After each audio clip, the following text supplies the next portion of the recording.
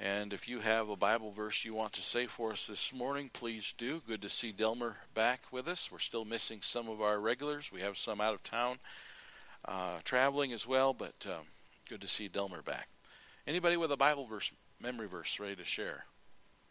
Janie.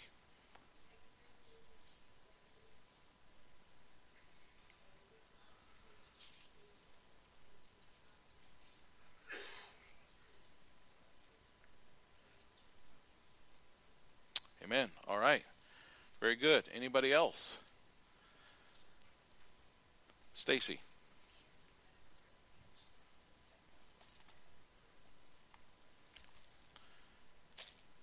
All right, good. Anyone else? All right. Well, Jason, would you deliver this to these two ladies then? No stealing? All right, Lesson 9, page 37, Hebrews chapter 11. And Hebrews chapter 11, we've been looking at all the different people of faith. They call it the Hall of Faith. It's pretty much some of the main characters of the Old Testament and their example of faith to us. And we talked about Moses' parents last week, which was a great matter of faith that they had to do what they did. And because of their faith, we see a man, Moses. And instead of one verse, we have several verses again, because he's one of the great men of the Old Testament. And I do want to attribute a lot of Moses to the time that his mother and father had him in those early years, training him and helping him to remember that he was a Hebrew. He was one of God's people. So here we have the faith of Moses, and we see what God did with Moses through faith. And so I'm going to read Hebrews 11, verse 24. By faith Moses, when he was come to years, refused to be called the son of Pharaoh's daughter, choosing rather to suffer affliction with the people of God than to enjoy the pleasures of sin for a season, esteeming the reproach of Christ greater riches than the treasures in Egypt, for he had respect unto the recompense of the reward. By faith he forsook Egypt, not fearing the wrath of the king, for he endured as seeing him who is invisible. Through faith he kept the Passover and the sprinkling of blood, lest he that destroyed the firstborn should touch them. By faith they passed through the Red Sea as by dry land, which the Egyptians essaying to do were drowned. And so, once again, we have several verses describing this man and what God used him for. We can never understand why God blessed and used Moses in such a mighty way apart from faith. Notice what God's word says in this passage that we just read. Moses was not an ordinary man. The Bible says he was mighty in words and deeds. Now, what's funny about that is Exodus chapter 2, Moses argues with God about how that he can't speak very well.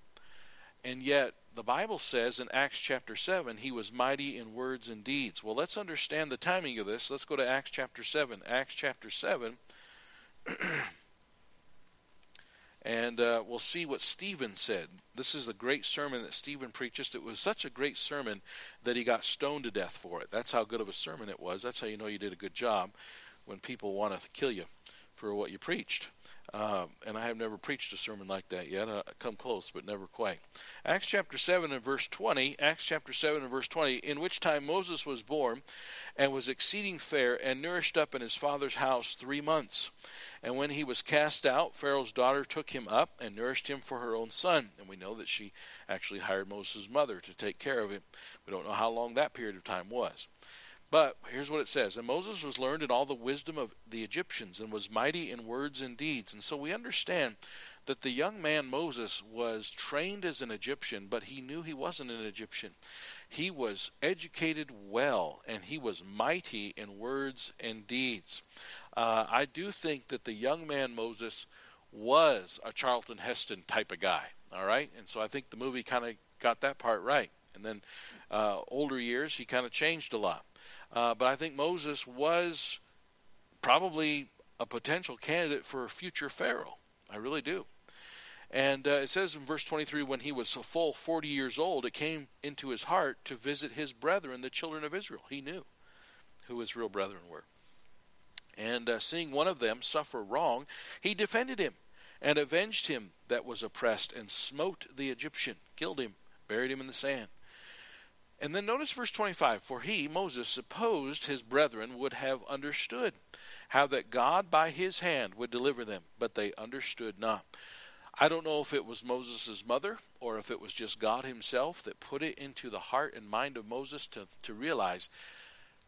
And I'm just going to use my imagination. I can imagine Moses' father and mother saying to him, this is such a unique situation you're in. Surely you are the one that God has meant to be the deliverer. You are in Pharaoh's palace. You're going to grow up and be raised as a Pharaoh. Surely God is doing this on purpose so that you'll be the one to deliver us out of here. I can just see that. I can just see that understanding coming from his parents. And so it says here that when he smote the Egyptian and killed him to defend the Hebrews, he just figured that the Hebrews would understand that God was going to use him to deliver them. But they understood not. In fact, the Hebrew that he saved the life of, and the next day they kind of accused him and said, are you going to kill another Egyptian like you kill me like you killed the Egyptian yesterday? And they didn't really respect him like he thought they would. And that happens to us all. Sometimes we get the right idea with the wrong mode. We get the right motive with the wrong way to do it. And that's what young 40-year-old Moses had. He had the right idea that God wanted to use him to do this great thing. But he had the wrong idea that God wanted to use his great muscle, mighty in words and deeds, and Egyptian status to get it done. And God wasn't interested in that. And so it says here in verse 26, the next day he showed himself unto them as they strove, and would have set them at one again, saying, Sirs, ye are brethren, why do ye wrong one to another? But he that did his neighbor wrong thrust him away, shoved Moses away, saying, Who made thee a ruler and a judge over us? Wilt thou kill me as thou didst the Egyptian yesterday? And Moses all of a sudden was shocked. I think that shocked him. He thought for sure that the Hebrew people would just be adored with him and just enamored with him and his status. And so verse 29, then fled Moses at this saying, and was a stranger in the land of Midian, where he begat 2 sons. This is an interesting insight into the story, because, as I said, in Acts chapter 2, you get the impression that Moses is not exactly Charlton Heston type. Because in Exodus chapter 2, when you see Moses, he went from 40 to age 80. And at age 80, God visits Moses in the backside of the desert. So he spent 40 years in Egypt. Then he spent the next 40 years wandering in Midian, which I think is Arabia. And he's in the backside of the desert and way out in the middle of nowhere. And he's got 2 sons. And he's just doing his thing and being a shepherd and being by himself. And that mighty in words and deeds started to wear off, to the point where all he could speak was sheep language. And when God comes to him and says, Moses, I'm going to use you, Moses says, I can't even talk very well. And God was angry with him and said, well, go get your brother Aaron and make him the speaker then, and you can use him as your mouthpiece. And so we see Moses having a completely different spirit. But you know what's interesting? That was what God wanted. God wasn't interested in the 40-year-old Moses. I'm sure the 40-year-old Delmer looks a little different than the 90-year-old Delmer does. I'm just guessing. And at which age would you prefer leading 3 million people? 40. And so Moses, I'm sure by the time he hits 80, he's thinking, okay, that dream I had and that concept I thought was of God and what my parents had told me, it's obviously totally pie in the sky dream on my part. And God comes to him and says, Moses, I want to use you. Out of a burning bush, he speaks to him. Why would God want to use an 80-year-old Moses instead of a 40-year-old? Well, probably like it says in 1 Corinthians, so that nobody else gets the glory but God. So that nobody says, see, we need a man who can lead. And by the way, American Christian, we don't need a 40-year-old macho. We need a man who God can use. And Moses was 80 years old, and I don't know if he had that beard down to his ankles like it shows in the movie, but it's impressive. And I don't know all the details, but I know this, that he still had vigor and vim, and when he realized that God was still wanting to use him, God did use him. And so Moses had an intimacy with God, which is achieved through faith. He was humble at age 80 more than he was at age 40. He was self-confident at age 40. he was totally not confident at age 80. His a different approach. And Psalm 103 and verse 7. Psalm 103 and verse 7. This is just something else. And one of the insights that you get concerning these things. In Psalm 103 verse 7, it says, he made known his ways, talking about God. He made known his ways unto Moses, his acts unto the children of Israel. God did something special with Moses. He had an intimate relationship with God that others didn't get. And then in Exodus chapter 2, and I've been talking about Exodus, so we go to Exodus chapter 2, and we'll stay there, I think, for a little while. Exodus chapter 2, verse, well, let's just start in verse 11. Exodus chapter 2, verse 11.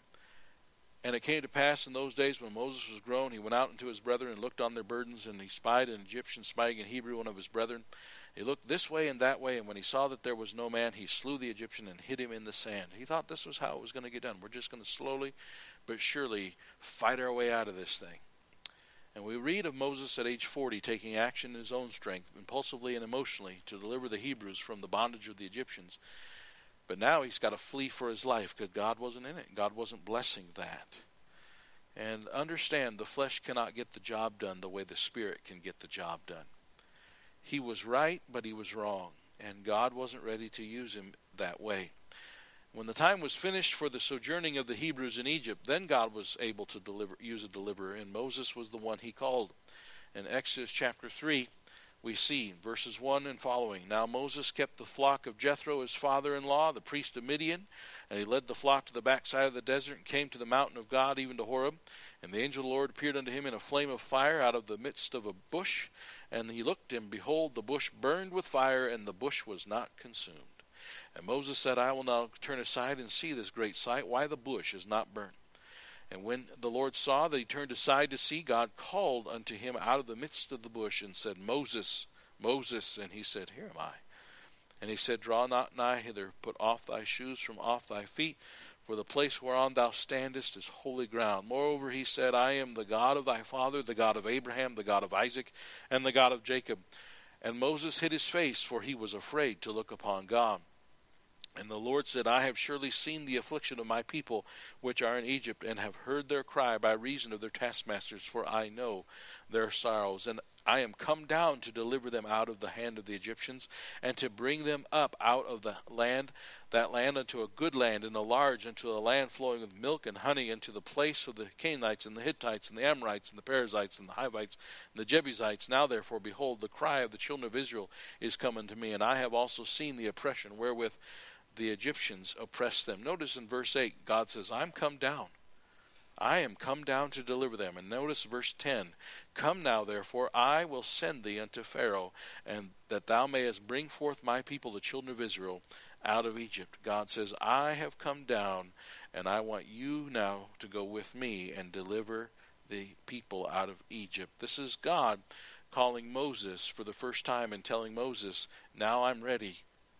And I'm just being sarcastic and snarky and comedian type, but I'm thinking to myself, Moses is probably saying, you're 40 years late. You know? Where were you 40 years ago? I had muscles. Now look at me. I can hardly walk straight. I don't see Moses saying that, but I do see Moses saying this in verse 11, Who am I that I should go unto Pharaoh, and that I should bring forth the children of Israel out of Egypt? And he said, Certainly I will be with thee. And this shall be a token unto thee, that I have sent thee. When thou hast brought forth the people out of Egypt, ye shall serve God upon this mountain. God says, I'm going to go with you, and you're going to bring all the people right here to this very mountain. And Moses said unto God, Behold, when I come unto the children of Israel, and shall say unto them, The God of your fathers hath sent me unto you, and they shall say to me, What is his name? What shall I say unto them? Moses probably remembered the smart aleck remark 40 years ago that the one Hebrew said to him, Who made you a ruler over us? What am I going to say? Verse 14, And God said unto Moses, I am that I am. And he said, Thus shalt thou say unto the children of Israel, I am hath sent me unto you. That's the answer. You tell them that the God called I am is the one that has sent them. And so Chapter 5, verse 1, afterward Moses and Aaron went in and told Pharaoh, Thus saith the Lord God of Israel, Let my people go, that they may hold a feast unto me in the wilderness. And so he just tells them, my God, the I am God, the God of Abraham, Isaac, and Jacob, and Joseph is the one that has sent me to deliver his people. And so God had prepared Moses, and I think in every man and woman's life, as a Christian, I think there is a time of desert. There's a time where you get defeated and you wonder, why didn't God come through, and what was I doing wrong? I had the right motive. What happened? And there is a desert time to break us down and to tear down our self-sufficiency so that we have faith and we live and walk on the Spirit instead of in the flesh, so that we're not trusting in our biceps and our political power and position, but rather we're trusting in Him alone. I think it's something that God puts in the lives of Christians. I know He's put it in my life, and I think it's just a time of testing and a time of molding, and it's a good thing. All right, let's look at page 38 and 39. We have different points here today, so let's go quickly. Several different ones. Faith. Faith refuses. Back there in Hebrews chapter 11, verse 24, it says, By faith Moses, when he was come to years, refused to be called the son of Pharaoh's daughter. He refused it. He shunned it and shed it from him. That was a lot. That was a lot for him to refuse. And he did it. Moses' mother, obviously, and this author thinks, and I do too, Moses' mother, maybe father, had planted in his heart the truth of God's word, the promise of God to Abraham. And maybe even they reminded him that Joseph's bones were still in a casket and not in a fancy tomb like King Tut and all the other pharaohs. The time came for him to refuse Egypt and all it represented. Likewise, God will bring you to a moment of refusing by faith the things that are temporal and seeing the things that are eternal. Janie quoted the verse from 2 Corinthians 4:18. We don't look at the things which are seen, but the things which are not seen. We walk by faith and not by sight. The difference between a Christian and anyone else is that we're marching to the beat of a different drum, and we're seeing things that is invisible. We're seeing things that doesn't seem to be there, but it is. As a matter of fact, right there in Hebrews chapter 11, starting in verse 13, it talks about these people of faith. And it says in Hebrews 11:13, These all died in faith, not having received the promises, but having seen them afar off, and were persuaded of them, and embraced them, and confessed that they were strangers and pilgrims on the earth. For they that say such things declare plainly that they seek a country. This world is not my home. I'm just a passing through. And truly, if they had been mindful of that country from whence they came out, they might have had opportunity to have returned. But now they desire a better country, that is in heavenly. Wherefore God is not ashamed to be called their God, for He hath prepared for them a city.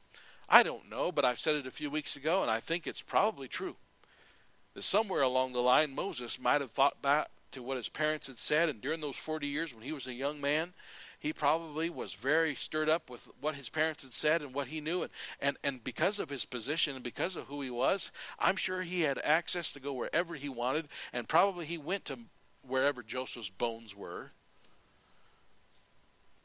And he went and probably stared at that casket and thought about the fact that Joseph said, Don't bury me with all these fancy, wealthy King Tut riches. You're going to get out of here someday. And I'm sure that spoke to him. And he saw things which were not seen. Because if you were in Egypt at that time, it's like, you guys are slaves. There ain't no way you're going to get out of here. You don't even have the ability to put an army together. Because you don't have, no way.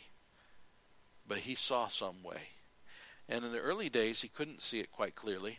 He thought he could see it through political position. He thought he could see it at age 40, being prime of his life. That's what he thought he could see. And God made him wait till age 80 so he could see it differently. And at age 80, he refused. At age 40 and beyond, he started to refuse to be called the son of Pharaoh's daughter. And then faith chooses, verse 25, choosing rather to suffer affliction with the people of God. Faith is demonstrated not only in what we refuse, but also in what we choose. There is pleasure in sin for a season. But by faith, Moses took the long look and chose to identify himself with God's people. And that's the fact. The disciplined life, the Christian life, is a choosing It's a refusing and a choosing. You're refusing what the world's got, and you're choosing something else that seems less valuable to the world and is a harder choice. But faith refuses and faith chooses. And then thirdly, faith esteems. Verse 26. It says, esteeming the reproach of Christ greater riches than the treasures in Egypt. There's a lot here. First of all, with your finger in Hebrews, I want to go over to 1 Peter, just a few pages over to 1 Peter chapter 4.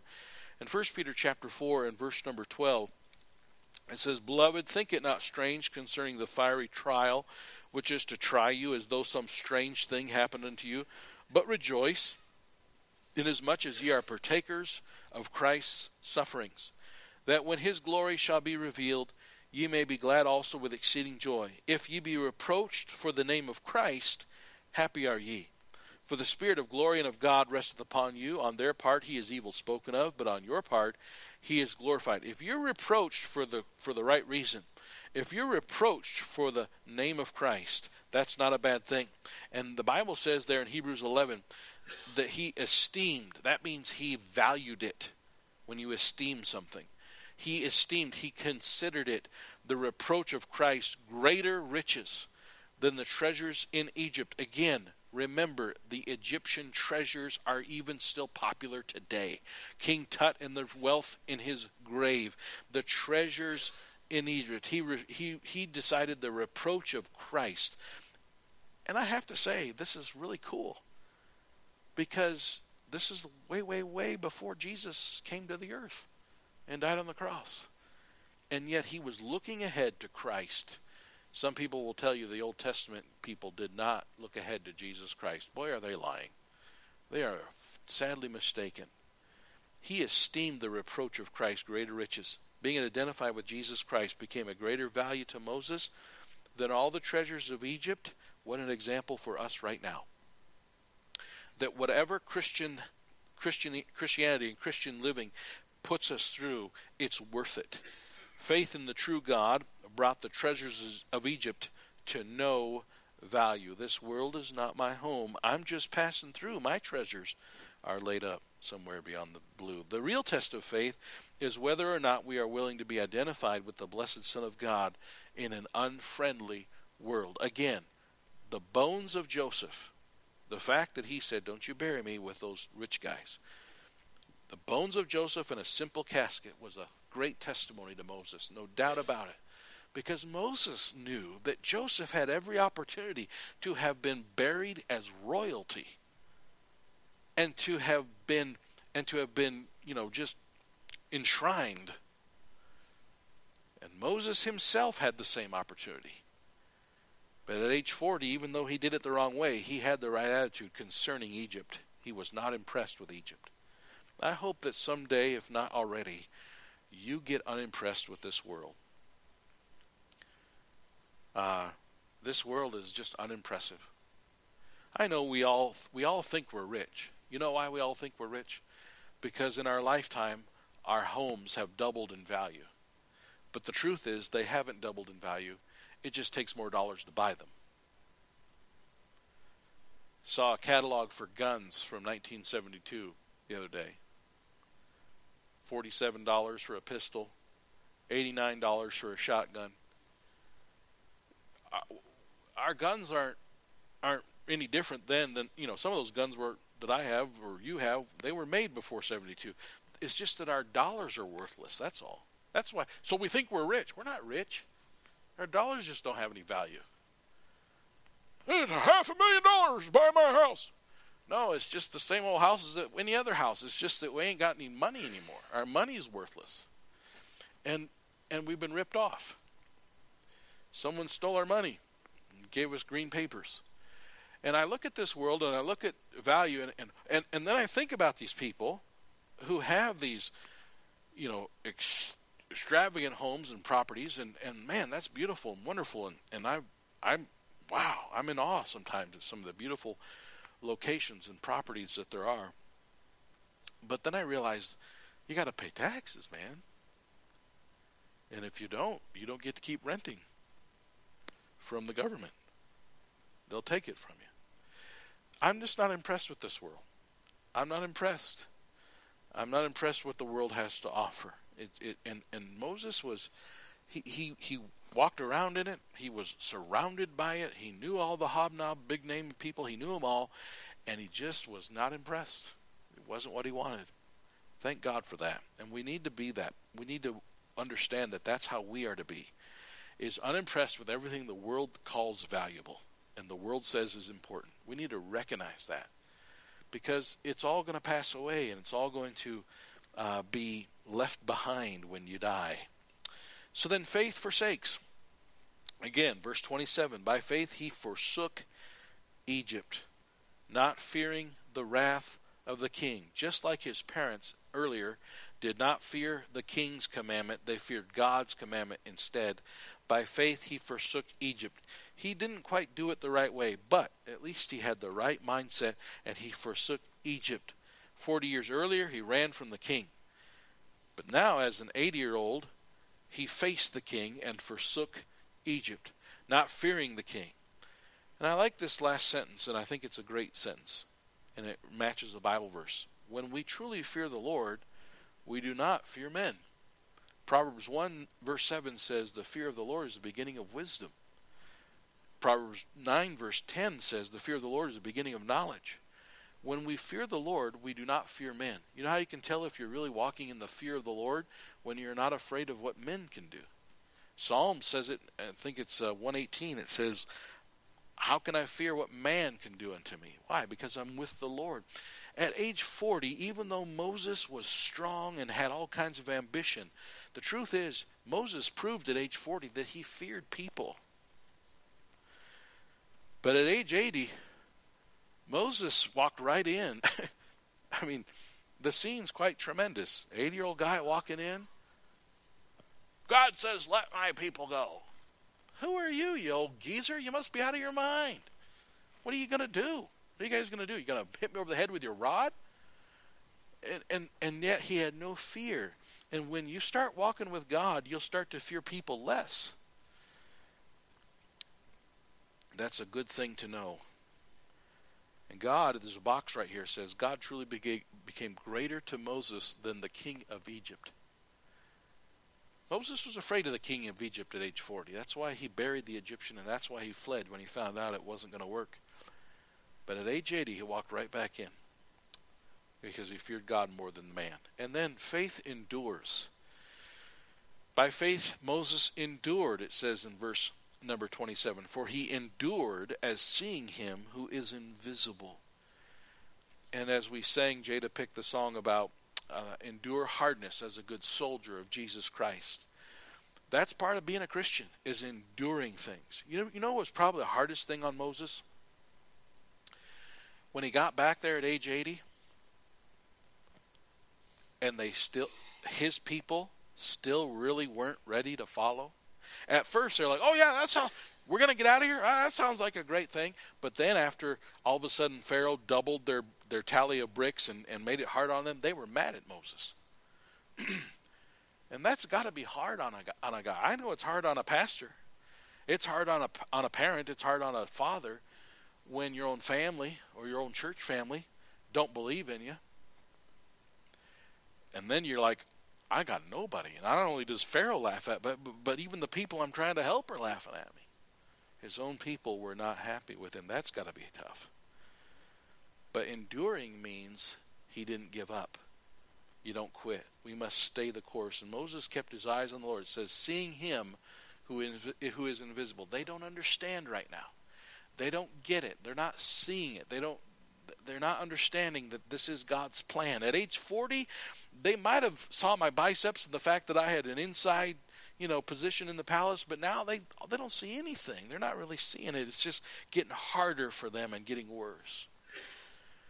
I don't like it either when I preach and I teach and I tell people, here, this is what you got to do. You got to walk by faith. And as soon as I tell them that, boom, it's just like they lose their job, or their engine in their car blows, or their kids are fighting against them instead of going for it.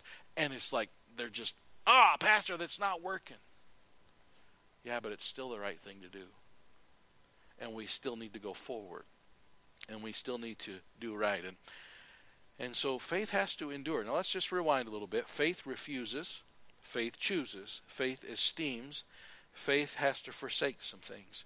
And faith has got to learn to endure hardness as a good soldier of Jesus Christ, to keep your eyes focused on Him, as chapter 12 says in verse 1, looking unto Jesus, the author and finisher of our faith.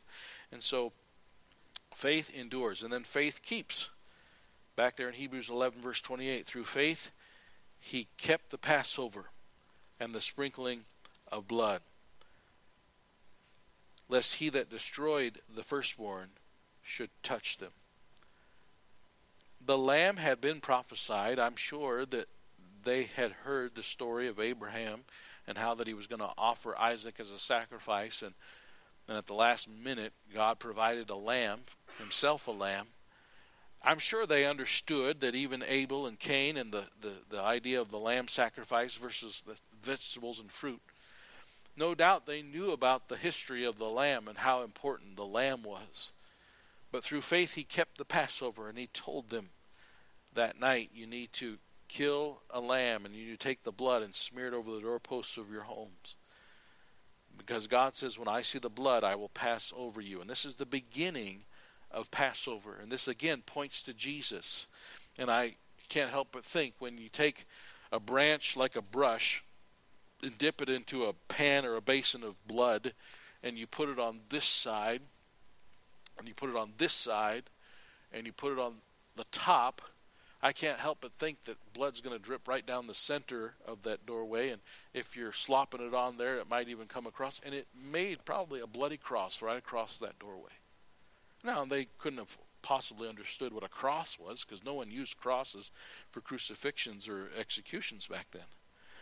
But I can just see at least one of those houses that night having a bloody cross on it. Somebody slopping it around. What a picture of Christ that was. And by faith, He keeps what God told Him to do. Doesn't understand it all. I think when we get to heaven, after we're dead and after Jesus returns, we look over the balcony of heaven and we see the thing played out before us. We see history all kind of played out before our eyes, and we see the big picture. I think all of a sudden we're going to say, that's why that was. I couldn't understand why we were doing it that way. I couldn't understand why I had to have this done this way. But now I see. And by faith we keep the word and we just do what God said. And you can imagine if they had done all that and nothing had happened.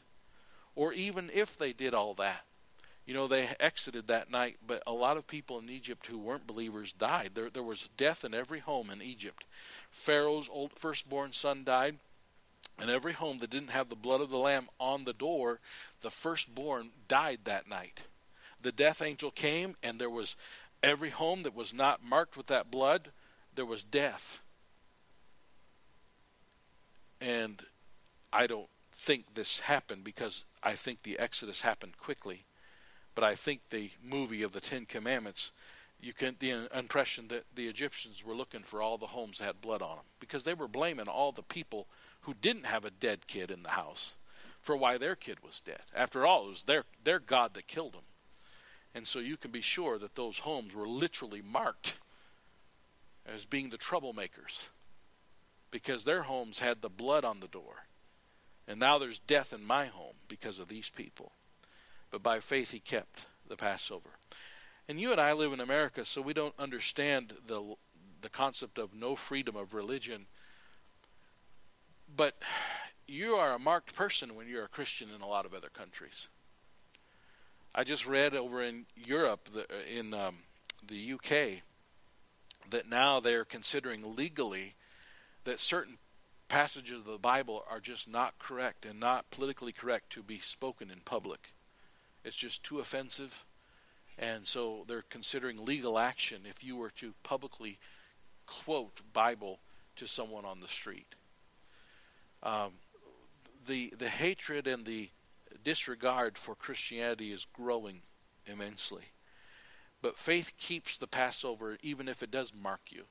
And even if there is blood on your door, you're not afraid, because you know that God told you to mark it and to do what's right. And Moses knew that God was going to deliver them by blood, because He promised that He would. And we sing about the blood at our church, and notice, if you will, if you happen to listen to contemporary Christian music today, rarely will you hear anything mentioned about blood. Rarely. You tell me if I'm wrong, and I'll be glad to check it out. But typically, there isn't real deep doctrine in songs anymore. And there isn't really good preaching and teaching about the blood of Christ anymore. But it is the blood that cleanses us from all sin. It's not just an acknowledgement that Jesus was God, but it truly is a faith and understanding the atonement of the blood. And is the blood and the faith, and it takes faith to do what they did. That faith in the blood of the Lamb is what cleanses us from sin. It's what saves us from sin. And that's why the song says, the old rugged cross stained with blood, so divine. We sing about the blood because we understand the importance of it. And by faith, he kept the blood Passover and pointed to people to Jesus, the sprinkling of blood. And then by faith passes. By faith they passed through the Red Sea as by dry land, which the Egyptians, essaying to do, were drowned. This is the last verse on the subject of Moses. And of course, it's not the end of his life, but it's the end of probably one of the greater things that happened, and that was the crossing of the Red Sea. What an amazing story that was. Let's go to Exodus chapter 14 and see some of it. Exodus chapter 14. Exodus chapter 14. I don't really recommend the movie The Ten Commandments as a great Bible source, because they, like every movie, they mess up. The book's always better than the movie, right? But it is pretty cool to see how that they reenacted this parting of the Red Sea. Exodus chapter 14 and verse 13, and Moses said unto the people, Fear ye not, stand still, and see the salvation of the Lord, which he will show to you today. For the Egyptians whom ye have seen today, ye shall see them again no more forever. So they had left Egypt, and the Egyptians said, Wait a minute, what have we done? We just gave away all our slaves. Now who's going to do all our work? And so they're mad, they're angry, their firstborn are all dead, and they go chasing after them with chariots and horses. And God put a pillar of cloud between them by day and a pillar of fire by night, and they couldn't get close enough to them. But in the daytime, they're starting to make headway, and they run into a dead end. And it's probably the second finger in what's called the Gulf of Aqaba, which is part of the Red Sea. And if you look, you can see the second finger on a map upside down. Looks like two fingers.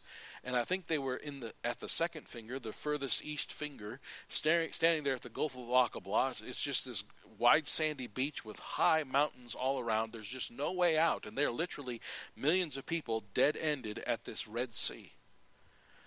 And here comes the chariots and the horsemen, and they're rumbling, and the people are getting real scared, and they're starting to complain about Moses. And what'd you do? Get us out here in the middle, dead end, can't even follow a map. Actually, Moses wasn't following a map. He was following the pillar. And the pillar was leading him to go this way. And so he says in verse 13, Stand still, be quiet, and just see what God's about to do. And it says in verse 14, The Lord shall fight for you, and ye shall hold your peace. And the Lord said to Moses, Wherefore criest thou unto me, speaking to the children of Israel, that they go forward? But lift thou up thy rod, and stretch it out thine hand over the sea, and divide it, and the children of Israel shall go on dry ground through the midst of the sea. And behold, I will harden the hearts of the Egyptians, and they shall follow them. And I will get me honor upon Pharaoh, upon all the host, upon his chariots, and upon his horsemen. And the Egyptians shall know that I am the Lord. So what happened? So Moses holds out his rod, and the water just starts to split in half and just starts to divide. And the Bible says that it was dry ground, not muddy ground, not mucky ground, which is impossible for something that's been underwater for all that time. Oh, by the way, over there in the Gulf of Aqaba, divers and submarines have confirmed that there's like this land bridge, like it's really, really deep, except for this one area where the land comes up within, I think it's 100 feet or maybe even less, to the surface of the water. And so it's not nearly as deep of a descent right there. And God pushes back the water, and it stands up like a wall of water, like an aquarium. And, you can use your imagination. Kids seeing fish swimming around in there or whatever, popping out of there and throwing the fish back in. I don't know. But here they're going across, and this mucky isn't muck. It's dry, and they're going across on dry ground. And what's crazy is the Egyptians followed them. I mean, after everything that's already happened, all the plagues that they went through and the death of their firstborn, and then seeing water stand up by itself. I mean, you would have thought at least one Egyptian soldier would have said, I don't think this is a good idea to go in there. But they did. And the Bible says that when the Israelites got on the other side, then God allowed the water to close back up and drowned all the Egyptians and their horses and everything. And God fought for Israel. And they had to go forward. And by faith they passed through the Red Sea on dry land. The Lord led them to the sea where there was no escape except by his power. The Bible says by faith they passed through. And that's how you and I are going to pass through, is by faith. Impossible to the human eye, but by faith. As we follow the Lord, we are going to face the impossible. What are we going to do? There is only one way out, and that's by faith. I know they made movies about Moses, but when I get to heaven, I'd like to see the official movie and to see how that all looked. That must have been an amazing thing to see and to witness. And all this is by faith. Moses didn't do it. I mean, he had a rod. He was an old man. He had a rod. That's all he had, and God used him, and by faith he obeyed God, and God blessed. Well, we see these different people of faith. It's been good to study. We'll study some more as we keep going, but we're out of time, so let's pray, and we'll be dismissed today. Lord, we thank you for your word. I pray for all those who are struggling with illness and sickness. Help us to get better and to get back together collectively, and for those out of town, that you be with them. I pray for us to have the faith of Moses and of Moses' parents, the faith of Joseph, the faith that encourages by our faith, that we have a faith that others can see and say that's how it can be done. We can do it too. Help us to follow you. Help us to not do it in our own strength. Help us not to assume it has to be done the world's way, but instead help us to do it your way, so that when it is done, nobody can get the credit for it except for you. And so help us to remember that you want to do impossible things and strange things in strange ways so that you'll get the glory. And help us to give you the glory with our lives, we ask in Jesus' name. Amen.